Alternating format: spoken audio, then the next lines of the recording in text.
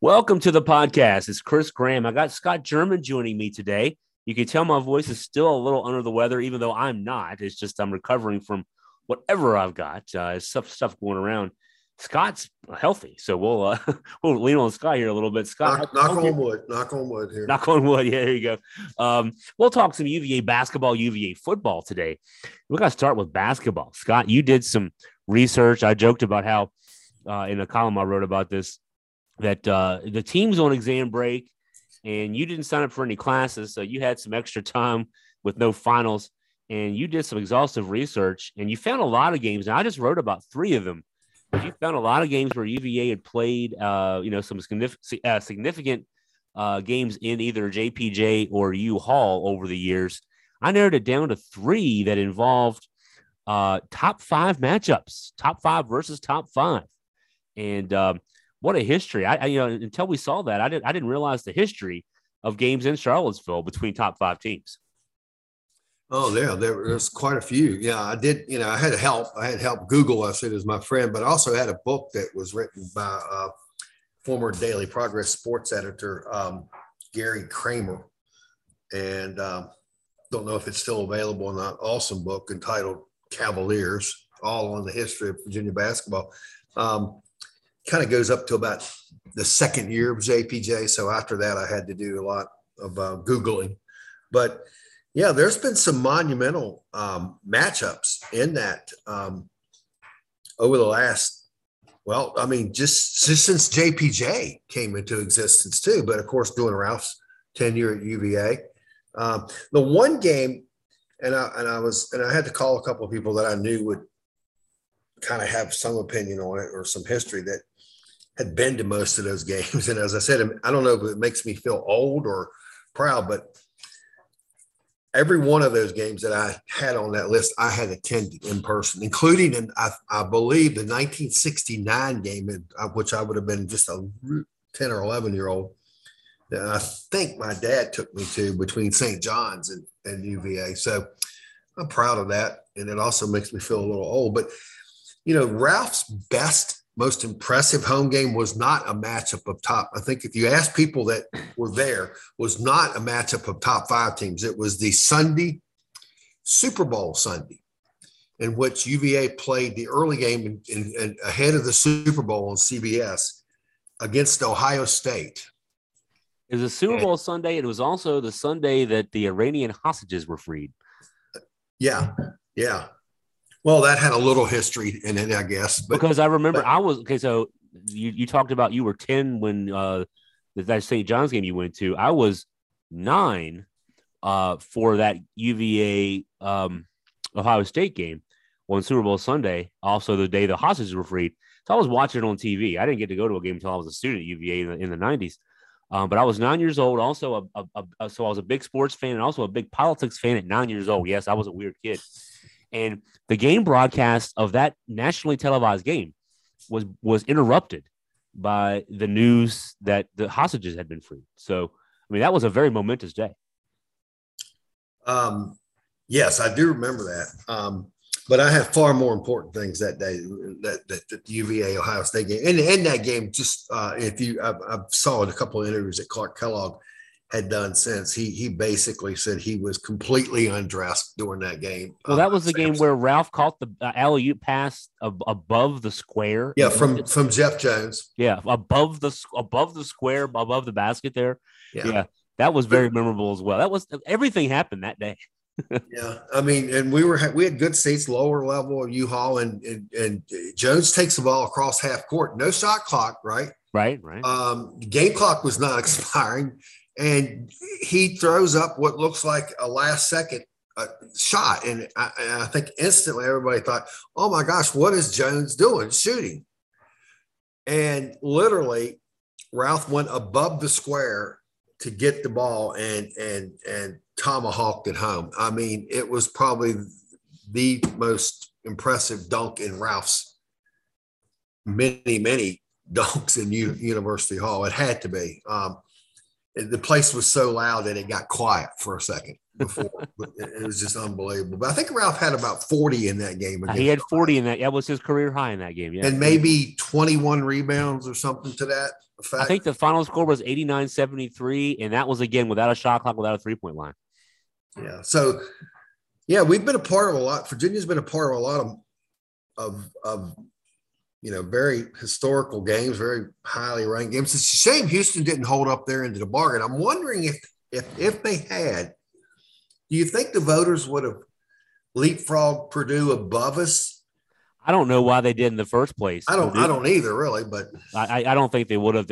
Voters are just setting up the votings, but to the that kind of thing. They'd be setting up a game if they were doing that. But boy, I got to say, it's still top five. And I don't know if you saw the text I sent you, Scott. When I wrote the column, I picked just because there were so many games you gave me that list of, including the non-conference games. I just focused on the 3 games that were top 5 versus top 5 games. Did you notice the pattern there? I mean, I didn't notice it until I started writing the column. Yeah. Somebody who played, one of the 2 teams who played in those top 5 versus top 5 games, the 3, one of those teams won the national championship that year. Yeah. So none of those billings were just between teams that just happened to get hot at the right time. Right. They were good Those teams went on to have national championship seasons. Yes. Yeah, I saw that. Yes. And I saw that when I was looking at it, that did come to my mind. Hey, looking back on those games, those 2 teams that played, those 2 teams, one of the 2 ended up as a national champion. There was one other game on your list that they weren't both top 5 teams at the time, 2015, 2016. So it was in December of 2015, Villanova, Virginia. I think Virginia was 8, Villanova was 12, or it might have been vice versa. The final, Virginia won that one 86-75. I think we who were in the arena that night thought these are 2 Final Four teams. Turns out Virginia went to the Elite 8 that year, had the 15-point lead with 9 minutes to go on Syracuse, and did not win the game. Villanova won the national championship that year. So there was another game played of that stature. It wasn't quite top 5, but another game of that stature where a team in the gym was a national champ, and it just happened that year it was Villanova. So, yeah, there have been some big games, and we've seen that include that one. That's 3 in the last 8 years, including starting with this year, 3 in the last 7 years, and then add this year in, where a national champion played in a huge game in JPJ, and Virginia happened to be one of those. That's the interesting thing there too. But the 82 game, now you were there, Ralph versus all the guys on Carolina. The fun thing was when I was researching the story, I was looking for a game story if I could find one on that game. Thomas Boswell, the legendary Washington Post sports writer, had the gamer for that one. And Ralph had 18 points, 12 rebounds. Othell Wilson had 20 points. And the way he wrote it in the story, the leading scorer for North Carolina was a freshman named Mike Jordan, not Michael Jordan. Mike Jordan had 17 points for North Carolina in that one. So before he was Michael, people wanted to be like Mike. And that was Dean Smith's first national championship team. That's hard to believe too. Yeah, that is. I did not realize that. So Mike Jordan gave Dean his first national title. Yeah. One thing I wanted to, before we jump into talking about Houston, read an interesting story today. Just thinking out loud, how long do you think Jay Wright stays retired with some of these high-profile schools suddenly going to be looking for coaches? I'm talking about Texas, Louisville, quite possibly, even though they're only in their first year under their Kenny Payne first year. But I mean, they're horrible. They're beyond horrible. Some other jobs, Georgia Tech job, probably going to come open. Speculation that Boeheim, this could be his final go around. I mean, there's some pretty high profile jobs. I wonder if Jay Wright rethinks about being retired. That's a good question. It'd be my first choice on all those jobs. If he has interest, would be the only thing. And you can tell I'm dealing with a voice issue right now. If he has interest, would be the thing, I think, because he is in his early 60s, I believe, and he just gave up a job. Now, Bronco Mendenhall from Virginia did a similar thing. Bronco's in his late 50s. You might get to a stage if you're Jay Wright or Bronco or a guy like that, and you say, I'm feeling burnt out. I've been doing this for so long. And then you take even a few months off, not even a whole year. You might start saying, man, I missed that. I want to get back into that. And maybe it wasn't so much where you were, or what you were doing as to where you were. Maybe you just kind of got tired with it, and you just decide, what, it wasn't so much that I've missed this and can't do this. And then there's the challenge of if somebody hires you, if one of those high profile jobs hires you, you got to bring your thing there. So that could bring that renewed, refreshed energy. And I can see a guy like that doing that, not knowing him personally. I can just see that being the case. Yeah. And these guys these coaches are driven. I'm sure all these are attributes that driven. They like the challenge. He's not, 60 is not old by any means. And if he did it right, he could position himself to leave the program to one of his assistants, this type of thing. So I think there's a good possibility that Jay Wright is back on the sidelines next year. It's just a matter of where. I think Dick Bennett did something like that when he left Wisconsin. He took him to the Final Four and then left. He went to Washington State a couple years later and then left that job for Tony. And then Tony built it into something where he got the job at Virginia. So yeah, I can see that happening too, where he goes and does a good job for a few years and then hands it off to somebody. That'd be very similar to Dick Bennett. Yeah, don't discount that. You heard it here first. Jay Wright's going to be somewhere next year on the sideline. He's going to get his agent, if he still has one, which I would assume he does. His agent is going to get some calls. We'll put it that way. Yeah. So I wonder, I'm sure getting information from UVA camp, I tried my best this week, but I probably would have had a better luck trying to get information out of the White House about whether Biden is running again for office to see if what the possibility of Beekman playing. All I'm hearing is day to day on Saturday. Have you any updates? No, I just saw that Jason Williford addressed this and said the same thing. Day to day is all I've heard. So it's not. Jason's been around Tony long enough to know that that's all he's going to say. Yeah, and it's one of those things where, if he is going to play, I'm going to let you talk for a second, Scott, because I got to cough again. Sure. A lot of people say, well, it doesn't really matter if he plays. It's just don't rush him back. Obviously, certain, but at the same time, eventually, I don't know how those injuries heal, but eventually he's going to have to go out and play. I mean, play to some degree. I'm thinking with a healthy Reese Beekman, that's going to be a game that is very winnable for UVA. Without Beekman on the side, on the floor, we're going to see it could be a long day for UVA because we had a challenge against JMU and without Beekman for 37 minutes. So without Beekman against a team like Houston, that might be a pretty tough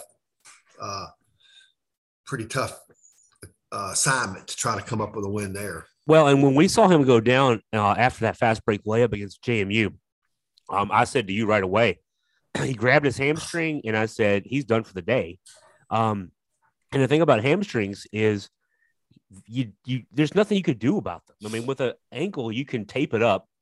You can do rehab, etc. I mean, with a hamstring, you just have to rest it. And it's almost like, I mean, if he's not 100%, Saturday morning when he wakes up, you don't want to send him out there to play this game in December, because the worst thing you can do with a hamstring injury is to try to play through it, because all that does is belabor how long the recovery is. And so, I mean, we want him healthy for the game. We want him playing in the game. It's a big game. It's a, you want to win the game, but what you really want to do is you want to win games in March and April.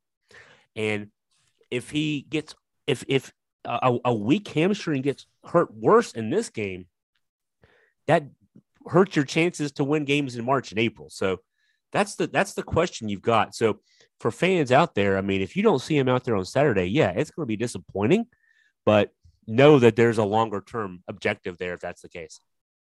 Right.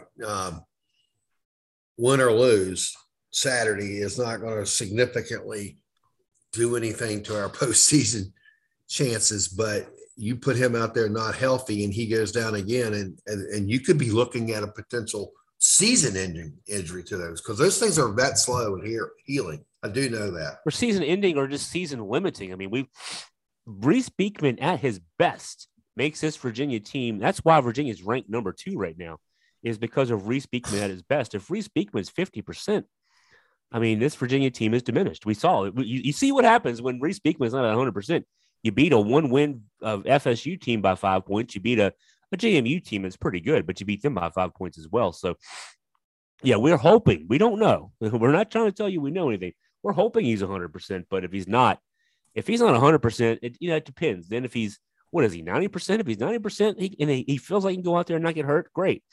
I think also the factor that goes into this is the ankle that he hurt in the Michigan game. You wonder if there's a correlation to, the fact that he hurt his ankle and then kept playing. Maybe that kind of led to the hamstring. I think there's been some indication of that from what I've seen, from what Tony has said, and I think what Jason had to say this week. So the health of the ankle can have an impact there too. So no, we need a healthy Reese for, January and February, but also into March. We want to be playing in Houston on April 3rd. And so if that's the goal, beating Houston this week is not as important as playing in Houston in the Final Four. Chris, show you the significance that the trainers and the team doctors play. I had a friend that is on I won't say position, but he's in the area of the tunnel, which is where the teams come out, or the visiting team comes out, and that's where the bench is, the examining table. Yeah. And he was close by when they brought Beekman over, when Ethan Saliva, the head trainer, brought him over. And then one of the orthopedic doctors, Dr. David Deduck, came down and looked at him. And from what I was told, Reese was like, I'm okay, right? I'm okay. I can play. And they had him get up. They had him put some weight on it. And the comment from Dr. Deduck was, not tonight. Uh-huh. So that was it. End of discussion. So I think they're going to err on the side of caution. And even though it would have been 10 days from now, I think if they are the least bit concerned that he's not, like you said, 90%, whatever that magic percent number is, I don't think you're going to see him play Saturday. Yeah. Yeah. You're not just trying to win this game. You're trying to, stay healthy for the rest of the season, and hamstrings can linger. And that's in a sport like basketball, which is a constant sport. It's not, even in football, where the plays are burst of 5 seconds and you're off for 40 seconds, it can be an issue. But if you're constantly running up and down the court and he's a point guard, his game is his ability to his lateral mobility, his speed, his burst. He's not the same if he's not 100% healthy. So that's a big problem. So Chris, I'm going to be honest. The Saturday, I had an event to go to. I watched Houston, and I didn't have a problem turning it off when Houston was up by about 12, and I was shocked when you sent me a text an hour later. What happened that they went from double-digit lead to losing? Defense broke down. Or Alabama was playing better offense.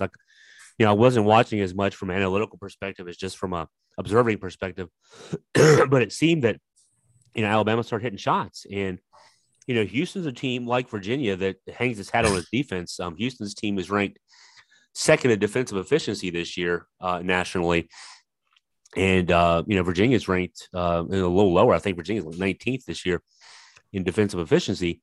And, yeah, Alabama just started making shots. Now, that Alabama team has played some tough games. They beat North Carolina in 4 overtimes a couple of weeks ago.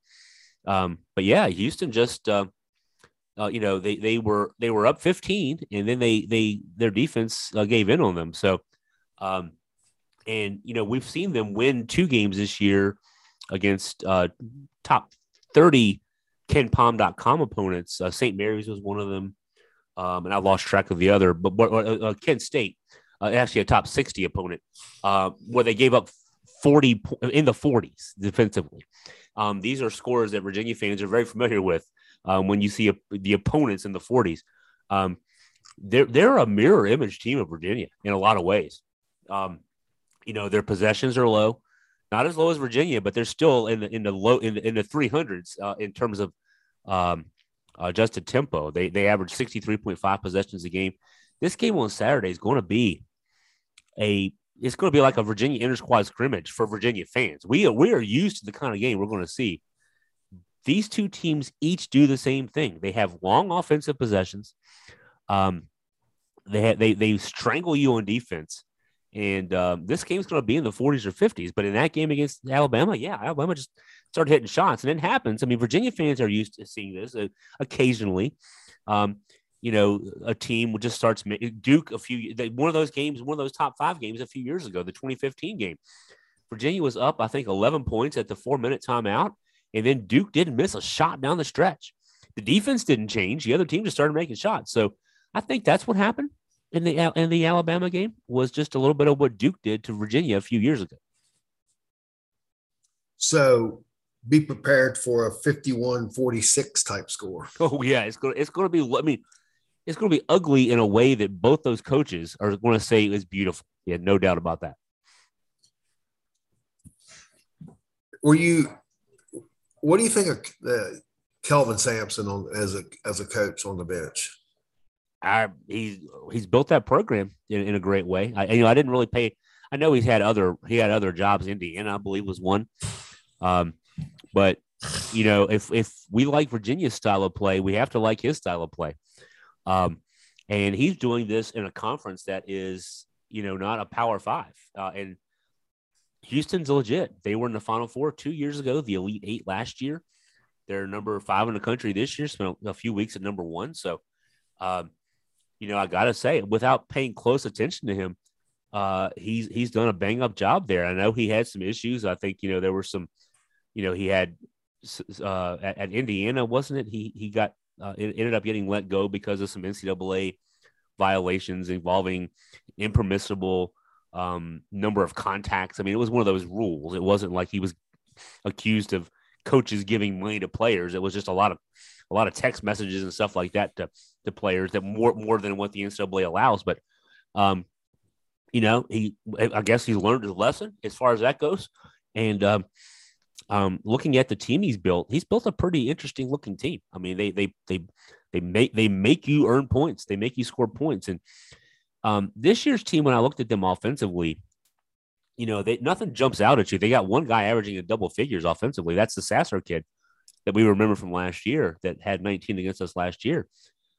It's not like they overwhelm you with offense, but they overwhelm you with defense. And that's what Virginia fans are used to. So, I mean, I can't do anything but admire that. Yeah. Not sure whether this is the last year Houston will be in the AAC before going to the Big 12. So life's going to be a little bit different. Little road's going to be a little bumpier in the Big 12. Yeah. Certainly. Which a lot of people think is the number 1 conference in the country this year. Basketball wise, I'm not sure I agree with that, but top to bottom, I think it might be. Yeah. Maybe with Texas Tech, Kansas. But should be fun. Should be fun Saturday. That's for sure. I know JPJ will be filled to the rafters. Even though students out, I've heard that a lot of students, the student allotment was gobbled up pretty quickly by the students. So, yeah, and I think what helps with that is I guess exams are probably over Friday. And so if you're a student who wants to, be in the Who crew, And this is a game. I mean, gosh, I think we have both Duke and Carolina at home this year, but this is a top 5 game. They don't have a lot of those on the schedule. As a guy who was a student in the 90s at UVA, who also happened to live my home was 30 miles away, so it wasn't that hard. But yeah, I was there over the Christmas break for these kind of games. One year when I was a student, my first year at UVA, this was bad scheduling. Whoever was in charge of scheduling in 1990, 1991, both the Duke and North Carolina home games were over the Christmas break. This was great for me personally, because I could just drive over, get there 2 hours early, and I was sitting right behind the basket. But from the standpoint of having a great crowd environment, not so good. I think there was a good enough crowd environment. That was the year we beat Duke on a Saturday, and it's the day that it was like a 12 o'clock tip, and Krzyzewski put the Duke team on the bus, got them off the bus in Durham, and made them practice again. Now you can't do that anymore. There's actually an NCAA rule against that, but that was the first of Duke's 2 national championships in a row team. Christian Laettner, Grant Hill, Bobby Hurley, all those guys, but Virginia blew them out in that game. And then there was a game, the following Saturday was Carolina at home. That one went to double OT. Virginia lost that game. But, I was there for both those. They were both over Christmas break. And for the kids, if you only have to stay an extra day, you get to stay an extra day to see number 2 versus number 5. That's not so bad. Yeah, exactly. And there's a lot of kids, too, that live in Northern Virginia, Richmond, Virginia Beach. So it's not that big, even if they've got through exams early, not that big a drive. So I had a friend and I were talking last night, and he asked me, he said, if you had one, Virginia's 8-0, number 2 in the nation, very easily could have been number 1. If you were to say what moving forward would be the one component that the team has to have, cannot win a national championship without this happening. Just one. What do you think it is? Reece Beekman. I think that's obvious, Beekman, but I think Reece is going to continue to play well. We've seen that. I mean, he's a proven commodity. I think, having thought about his question and answering, I don't think Virginia can win a national championship unless you see continued development from McNeely and Dunn. And I'm talking about more contribution than what we're getting from them right now. Because I don't see how you can take 6 guys without having an 8-man rotation and that every one of those 8 guys contributed pretty significantly. I don't know that they need to contribute more, just consistently, whatever they're doing. I mean, as long as they're not liabilities when they're on the court. I mean, I think the biggest thing is, and I think maybe the reason the voters in the national polls, who probably don't watch a lot of games, and that's why I don't really care about voting and things like that anymore. In fact, this year I'm not voting in anything, and I'm not going to vote in the future, because I know that most people don't pay close attention to what they're voting on. If you don't pay attention to Virginia closely, you look at that. Well, they had 62 against Florida State and 55 against JMU. That's the old Virginia team. Well, it's because Reece Beekman wasn't 100%. When Reece was 100%, Virginia's offense was number 4 in the country in offensive efficiency. Tony and his staff have completely overhauled the offense, and it's built around Reece Beekman's skill set. And they're rarely running the mover blocker anymore. And it's a lot of pro style, NBA style sets, and it's very effective. And so, what I like about McNeely is that he hasn't shown it quite yet. We know he can, though, be a knockdown shooter, and that's what you need from him, because the offense, when Beekman is out there, and Kihei Clark's the other point guard, is going to create a lot of open looks for 3-point shooters. What I love about Ryan Dunn is that he is, nothing against at all Francisco Cufaro. But Cafaro has been a zero factor the last few games because of Dunn's emergence. Dunn, when he was recruited, was a 6'4" guard. He's 6'8" now. He's got a wingspan of 7 feet. These are numbers that sound an awful lot like another guy, DeAndre Hunter. And he's got the explosiveness of DeAndre Hunter, but he's still got the skills of that guard they recruited a few years ago when they first started recruiting him. And so he can play anywhere. He can run off the screens as a guard. He can play in the post. And so, you've got a better guy, nothing against Cafaro again, but when Shedrick goes out and you've got Ben Vanderplas who can play either 3, 4, or 5. You've got now Dunn who can play either 3, 4, or 5 offensively and defensively. That makes that Virginia team a lot more versatile, certainly. And I think the versatility is the key. So I think we're seeing if all we got out of those guys is what we're getting now, that'd be great because they're already eating up minutes and they're not liabilities in those minutes. Now, yes, we need to see McNeely knock down more of those open shots. And I want to see 15 minutes of Ryan Dunn, and even get more efficient on both sides. But, the key here is Reese because the offense has been completely overhauled to take advantage of his very unique abilities. And so, that's why you talked about earlier, asked the question, what about Reese in this game?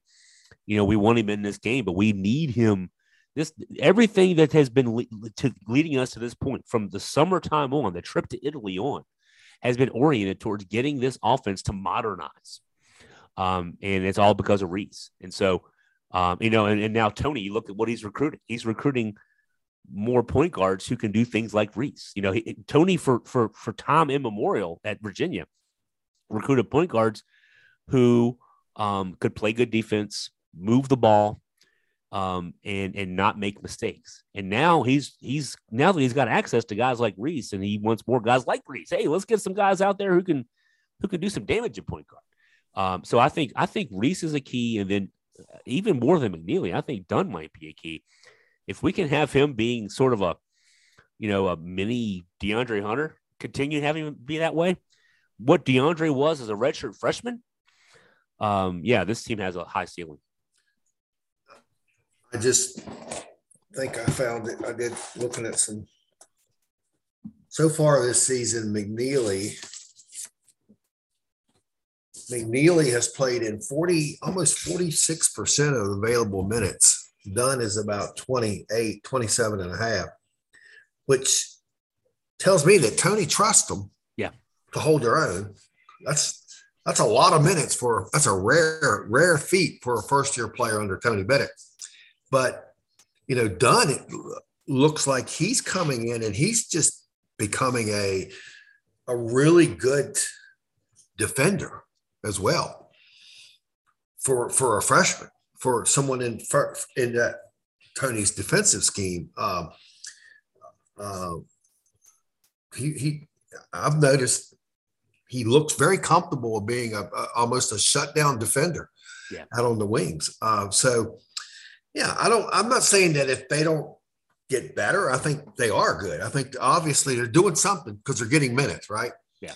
And Cafaro is not getting minutes. So that kind of, his absence is speaking pretty much volumes as to what's going on in practice, what's going on when they're out on the floor. But those two players certainly are pivotal for us because the other thing is, Reese could get healthy, but you got 6 guys at one point in the season. Somebody's going to, you can't expect them to stay healthy every game. Somebody might go down and miss a game or two. And it looks like McNeely and Dunn are pretty versatile as to where they can be on the floor.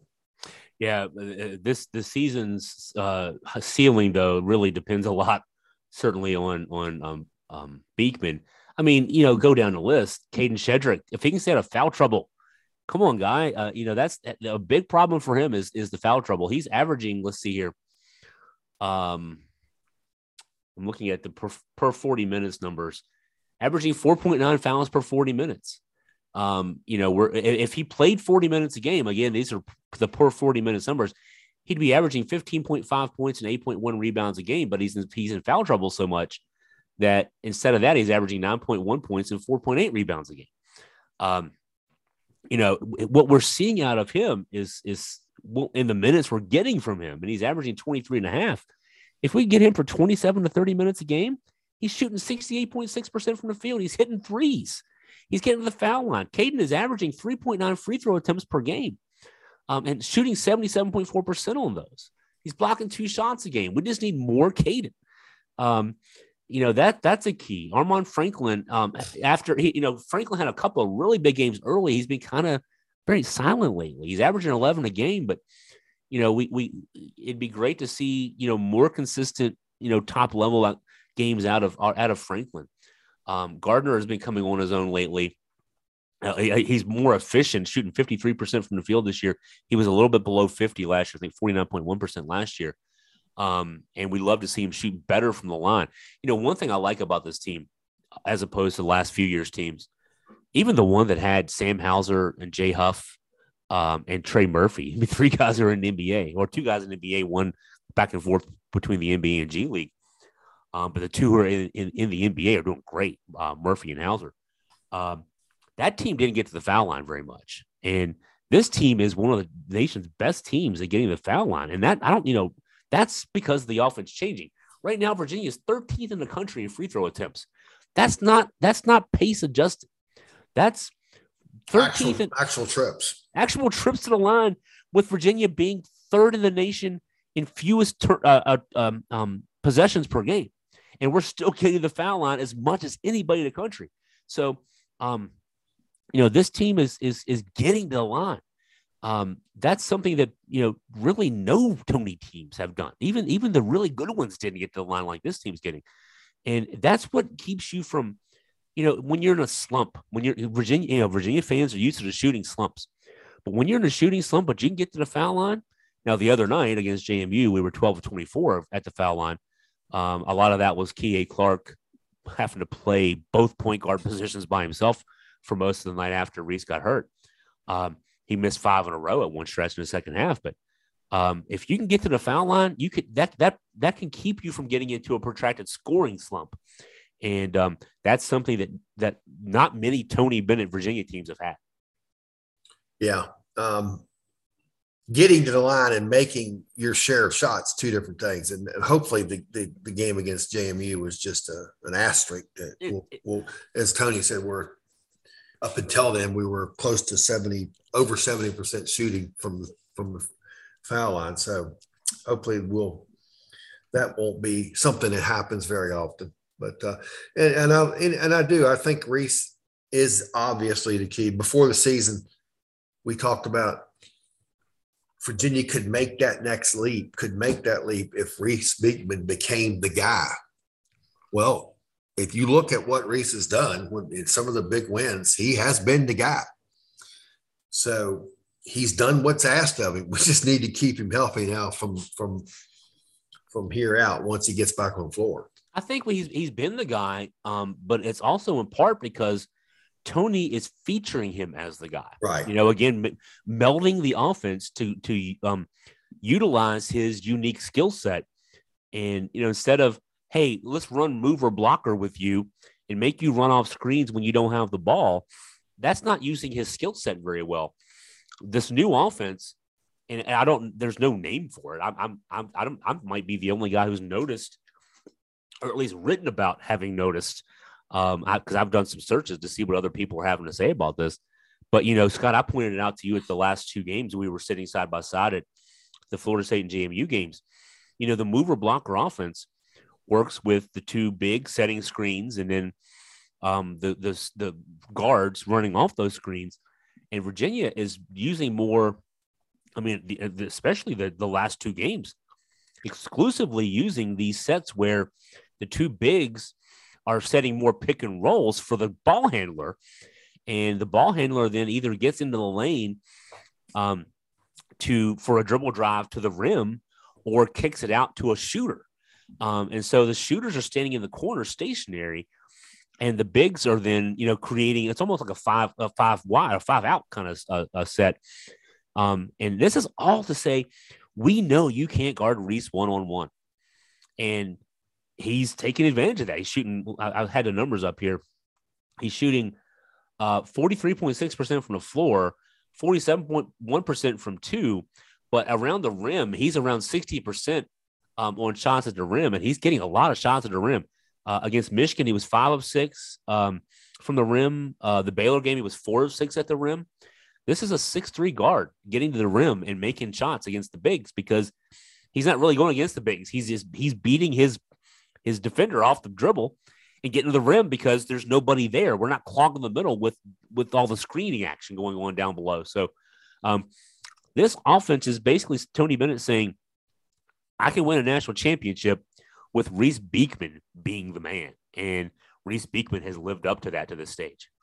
Yeah, I agree. He has. Should be fun. You know, that one quick note, not looking ahead, but I guess that's exactly what I'm doing. ACC tournament is in Greensboro and the South Regional is in Greensboro. So you're already making some travel plans, huh? Can we just stay down there? Yes. And there was someone I'd read that there was someone had been, again, we're putting cart way ahead of the horse. Yeah. Well, can you play in the same regional could Virginia play in the same regional if they play 3 games in Greensboro? Of course can. Yeah.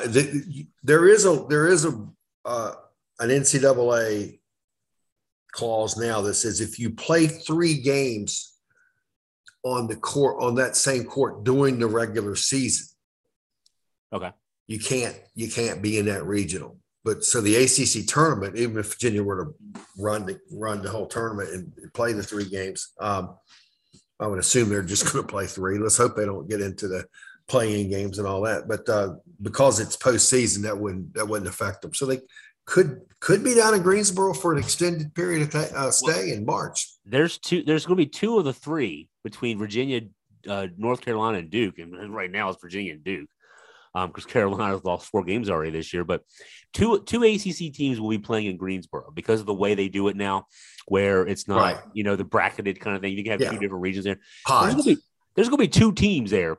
Right now, if the season was to end, Virginia is one of them. So they'll be playing in Greensboro. They'd be the first one to be playing in Greensboro. On that note, I said this to somebody the other day. The last 3 ACC teams that won national championships lost in the semifinals in the ACC tournament. So you want to win the games, but don't feel too bad if you lose in the semis on Friday night. Because that means it's kind of like this little tease I'm giving now about the last 3 times there were top 5 matchups in Charlottesville, including U-Haul. A team who played in that game played and won the national championship. It's one of those little things. You just, it's probably coincidence, but maybe it's not coincidence. Who knows? Yeah, there's something happens more a few times. It becomes more than coincidental. Exactly. There's a pattern there. So I know we talked about Houston. I know we have. So where do you think? I'm still saying Brennan Armstrong to Cincinnati, but you're thinking maybe NC State, Oklahoma State. I'm thinking if he's going to play that 1 year, he's going to go closer to home. Well, according to On3 Sports, he's got visits planned to Oklahoma State and Wisconsin. And I throw NC State in there as well, but let's talk about Oklahoma State and Wisconsin. Both those schools had veteran quarterbacks who, like Brennan, are leaving. At Oklahoma State, they had a 4-year starter, Spencer Sanders, who just decided to leave. He's entered the transfer portal December 5th. At Wisconsin, it's a guy named Graham Mertz, who has started there for 3 years. So Brennan started at Virginia for 3 years.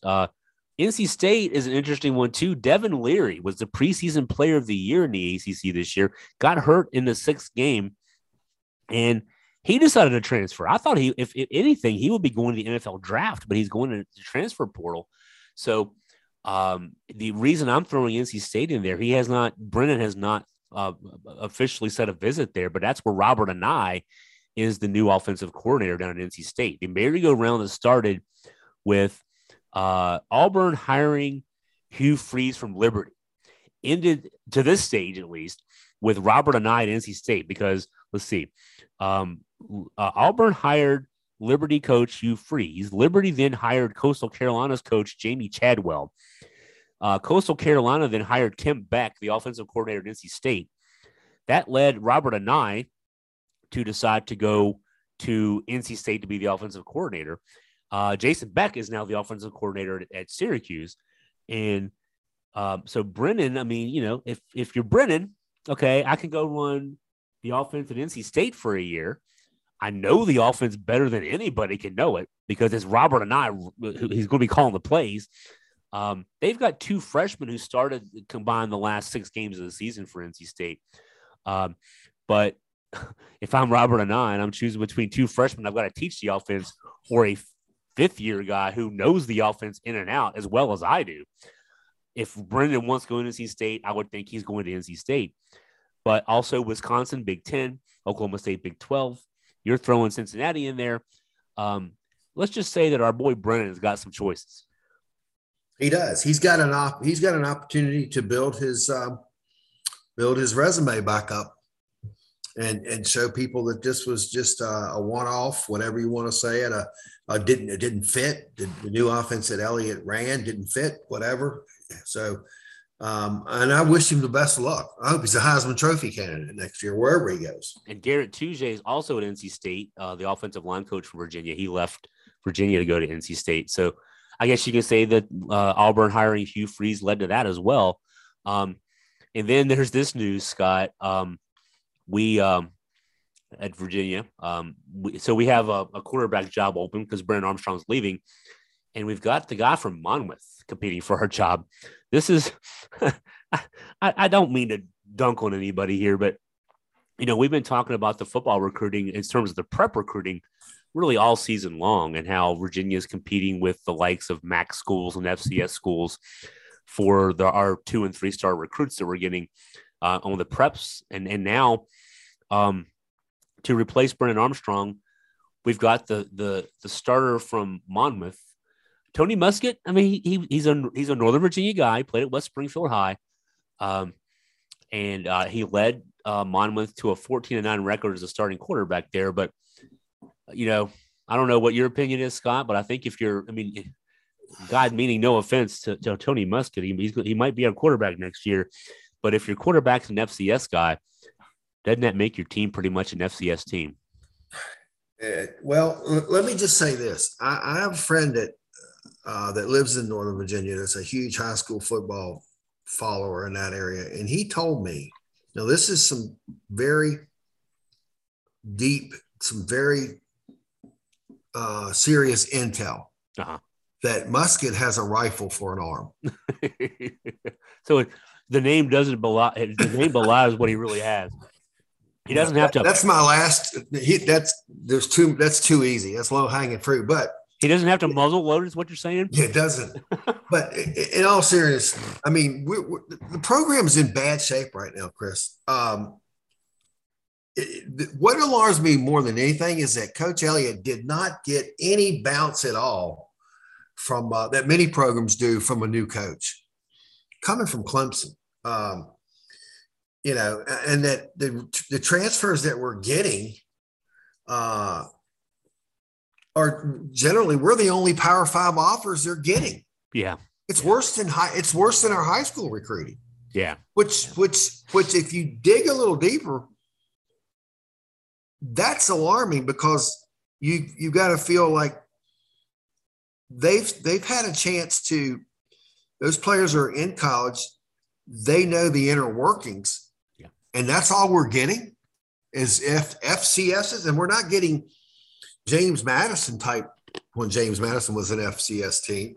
We're getting Monmouth type players. Well, like William & Mary, Mike London's new school was in the division, the FCS playoffs with an 11-1 record. We're not getting those guys. We're getting guys who didn't even make the playoffs in FCS, right? Exactly. So it's really disturbing, and that's got to change quick, or we're going to be right back into looking for a new coach within a year.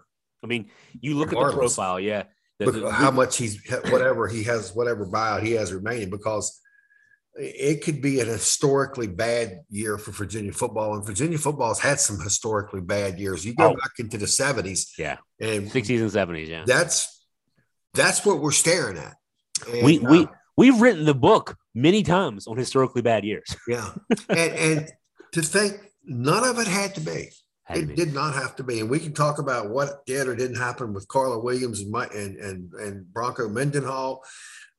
We can talk about maybe Tony Elliott wasn't the greatest hire. We can talk about, well, if he'd only not been such a bull about installing his offense with players that weren't comfortable in that.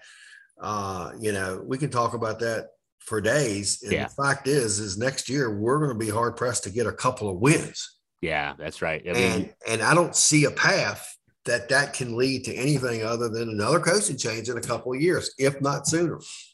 Yeah, Virginia's losing Finchell Cypress, the top cornerback. You're losing Nick Jackson, one of the ACC's best middle linebackers. These are guys like Nick Jackson. I remember talking with him. We lost Weeks. Of course. Yeah. I just saw something earlier today that he went to LSU. Oh, you mean Wes Weeks? He left last year for Dontavian Wicks. Yes. He left. He trained. I thought he declared for the NFL draft. Okay, that's right. Yeah. I'm looking at last year. Weeks, of course, the center that we lost to Michigan. It was the name. Wasn't he? Oluwatimi. He was top center in the country. Remington Trophy and Outland Trophy winner. Haskins to USC. I mean, my gosh, Tony. Well, he has admitted it. He didn't do a good enough job of recruiting those guys. What he hasn't admitted is he didn't do a good enough job reading the room and realizing that we can win games now with an offense that maybe he wasn't comfortable with. But look at Tony Bennett. We just spent a half hour or more talking about how Tony Bennett completely overhauled his offense to feature the talents of the team that he has. Reese Beekman, and they're not running the mover blocker that he inherited from his dad. This year, they're running a completely different offense because it makes the team better. Tony Elliott inherited a team that they were the third in the country in total offense last year. And he wanted to put his imprint on it. And because he put his imprint on it, they finished 103rd this year in total offense. And now everybody's leaving that could have changed things for the better next year. And you look at where the recruits are coming from. They're coming from, not only did we get, and again, I don't mean to diminish the young man, but he's Monmouth's quarterback. The big offensive line recruit that we got off the transfer portals from Division II, don't mean to diminish him, but he's a D2 offensive lineman. When your players are that level players, that's how you're going to play. These guys, the coaching staff we have now has not proven the ability to coach players to play a system effectively because damn it, they had the third best offense coming handed to them, and they turned it into the 103rd best offense. What are they going to do with guys who don't have that same level of talent that they inherited from last year? It's not looking good, Scott. I totally agree with you. Yeah, the old saying, if it ain't broke, don't fix it. Well, that was very much applied to Coach Elliott. If it wasn't broke. Now, next year it's going to be broken. He had every right to fix it next year with his players, but it's going to get ugly. I don't know how. I'm still trying to figure out how we can get out of playing Tennessee in that opening game down in Nashville. Well, we'd have to then start getting out of ACC games too. So eventually you got to play somebody. Yeah. I think if we play an FCS schedule next year, we might not do so well, to be honest. Yeah. But now, there again, there's a chance for him to take a team that's not going to be very well. We're not going to get a lot of respect. There's an opportunity there for him to coach these players up, make them better. So there is there is a path, and that's a pretty tough challenge to make Division FCS players that weren't recruited out of high school, Division II players that weren't recruited out of high school to play Division I football at FBS level football. Boy, I tell you what, if he does that, if he's able to pull that one off, then more power to him. And then that's not even accounting for the mental anguish that the whole program's still in right now, given what happened November 13th. And ticket sales. I mean, we're looking at a situation next year, Chris. We may be looking at low 20,000s for some of our games. I know we actually saw that last year, but I'm talking about even the inflated numbers being in the low 20,000. Yeah, you almost wish that the first game was a home game, because there'd be a lot of emotion after what happened November 13th for the first home game. No matter who you're playing, there'd be great attendance just because it'd be the first game. But that will go away on the road down in Nashville against a Tennessee team that's going to win overwhelmingly in that game. And by the time Virginia has its first home game, it's not going to have the special nature of it. It's the first game that we've played since that tragedy happened. And it's just going to be reality of, man, we just got beat 59-0 by Tennessee. So yeah, we're not even going to get the emotional turnout for a first game, I don't think, coming after the horrible tragedy. So yeah. And then it's just going to be a depressing season from there. But hey, I want to end on a high note. Number 2 versus number 5 on grounds on Saturday. Let's leave it there. How about Scott? Yes. Absolutely. Your thoughts? I mean, obviously a lot hinges, and we don't know about Reese Beekman's status. I've not been this nervous about someone's status since Ty Jerome. Remember going into that Duke game that we talked about, 2019. Ty Jerome had gotten injured I think it was at NC State, and it was one of those weird ones where we had a week off because of the ACC schedule. So there was like an 8 or 9 day period. Ty had gotten I think maybe it was an ankle injury, and I remember coming to that Duke game. And we were there 2 hours early, and he didn't come out for like pregame shooting, the pregame shoot around. And then he came out like with the layup line, and we're like, "Hey, Ty's healthy! Ty's healthy!" And we might be like that on Saturday. If Reese comes out, we're going to be there 2 hours early just to see if Reese is out there. Okay, what is he? Is he in sweatpants? No, he's got shorts on. Hey, he's going to play. There's a level of excitement about that, but so prefacing that, your thoughts on Saturday, win, lose. Well, it obviously with Reese, we a healthy Reese. I feel like we win. We have the home court advantage. We play well in JPGA. We win the game. Without Reese, it's going to be a real challenge for us. But you've got to look at the big picture. If Reese is not on the floor, then that's because our medical staff deems that he's not 100% or not 90%, whatever that number is, ready to play. And if you think how important that is, as important as a marquee matchup like Houston, Chris, we play at Miami Tuesday night. That's right. So if it means a healthy Reese, 100% for Miami, if it means he sets out of the Houston game, I'll vote for him setting out the Houston game. It's a conference game, right? So you're playing for conference standings there. So no doubt about that. That's a great point to point that out. I somehow made it through about an hour-long podcast for the most part. I did one time when I was talking swallow whole one of my cough lozenges, so that's interesting. You didn't notice that, but thanks to Scott for being with me here, and thanks to you guys for listening as well. And look for more pregame coverage on AugustaFreePress.com from both Scott and I. If you have any questions, anything you want us to address on a future podcast or on the website, email me at chris@AugustaFreePress.com.